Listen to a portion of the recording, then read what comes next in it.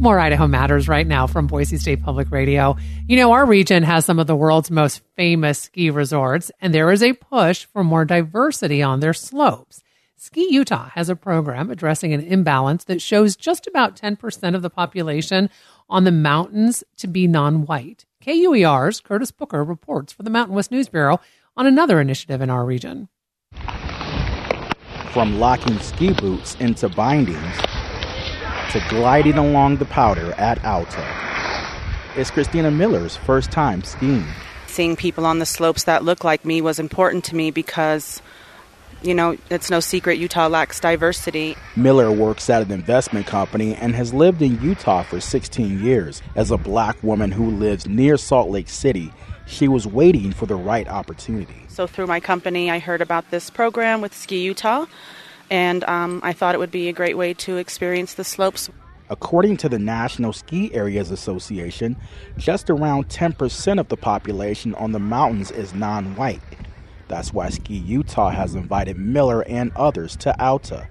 Miller's no stranger to winter sports. She's an avid ice skater and occasionally gives lessons. But skiing is different. Even on the way to the mountain, she was having second thoughts. I pretty much tried to talk myself out of it on the whole bus ride up here. Those butterflies were short-lived. Now it's time to get on the ski lift with her instructor, Lucas. It's a little windier. So when we get good right now. Up top, you know, we're going a little quick, but we got on slow. The chair is going to slow down, and we can just gradually glide forward, pull off, maybe toward that green sign on the left. You see it? Is it steep? No. And she's off. Now it's slow. This year, Ski Utah's Discover Winter program welcomed 140 ethnically diverse participants to take skiing or snowboarding lessons at resorts. The program is free of charge thanks to donors, and that makes a big difference for many people trying the sport out for the first time. Nana Afum moved to Utah from Ghana 13 years ago. Like Miller, Afum had always wanted to learn to ski, but it's not cheap. To get to the ski resort, it's a challenge, right? Getting the equipment, the gear, saving the money to spend on this. To think about getting a ski pass could be pretty expensive. So he participated in the program last year and loved it so much he returned as a volunteer to provide a little moral support to others. Tell them my story and be like, hey, I was in your shoes last season and now I'm able to ski Sunnyside and a couple of the big mountains. Raylene Davis works with Ski Utah. She says their goal is to promote more diversity in the sport and build confidence in those who lack experience. I want everyone who lives here to be able to enjoy those mountains the way that I'm able to enjoy them, regardless of their ethnic background, their any background. The experience isn't just for building connections on the mountain for new ski lovers. It can also help others rediscover their passion. Faith Amin grew up in Salt Lake City and learned to ski when she was younger.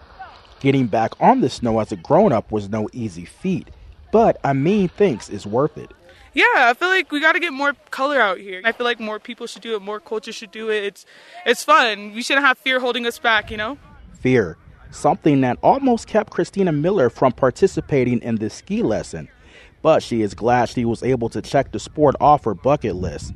I asked if she was afraid of going down the first run. Yeah, pretty much. Yeah, I was, but my instructor was really comforting and very patient, and that really helped me get down the mountain. Miller plans to continue lessons with an instructor on her own time to get more comfortable with skiing. And she's not alone. Raylene Davis says 80% of last year's participants said they would continue either skiing or snowboarding. Reporting at Alta Ski Area, Curtis Booker, KUER News. Thanks so much for listening to Idaho Matters. Boise State Public Radio and Idaho Matters are members of the NPR network. It's an independent coalition of public media podcasters. You can find more shows in the network wherever you get your podcasts. I'm Gemma Gaudette. We'll see you tomorrow. This is Chip Brantley, co-host of the NPR podcast White Lies. Before we found the man in Vancouver, before we sued the State Department, before we snuck into the graveyard of a federal penitentiary, all we had were the photographs. photographs of a group of Cuban men standing on the roof of a prison in rural Alabama. That's this season on the NPR podcast, White Lies.